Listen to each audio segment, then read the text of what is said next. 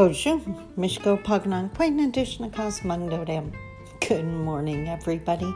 My name is Sandy Boucher. I'm Red Thunderbolt Woman of the Loon Clan, a proud member of Seine River First Nation in Northern Ontario, and I'm here with today's morning message for September 22nd, 2020.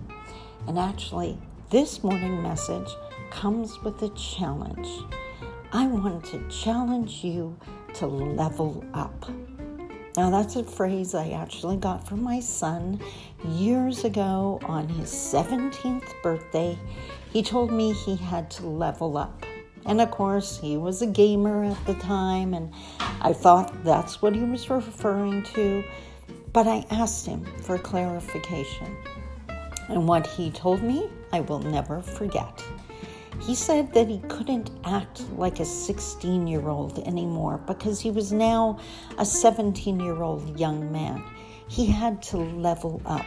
He had to act like a young man who had acquired more wisdom, more knowledge, more experience. And I never forgot that because it is so much better than just getting older. Now, yesterday I rearranged my office desk.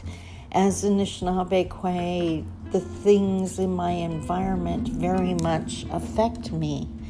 My desk is now facing due north, the land of the elders, and that's the experience and the wisdom that I want to level up to.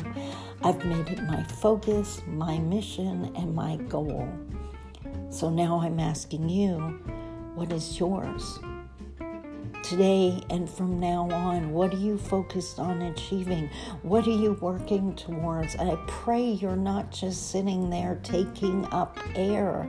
I hope you're not just lollygaggling around, as my mom would say. Lollygaggling, that's quite the word.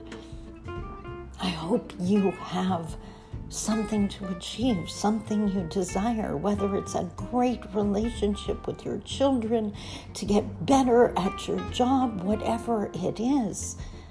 Set your goal and work towards it. I highly recommend it. Why? Because it brings excitement and satisfaction into every single day when you know without a doubt you have leveled up. Until tomorrow, my friend, I love you. Talk to you soon. Bye-bye.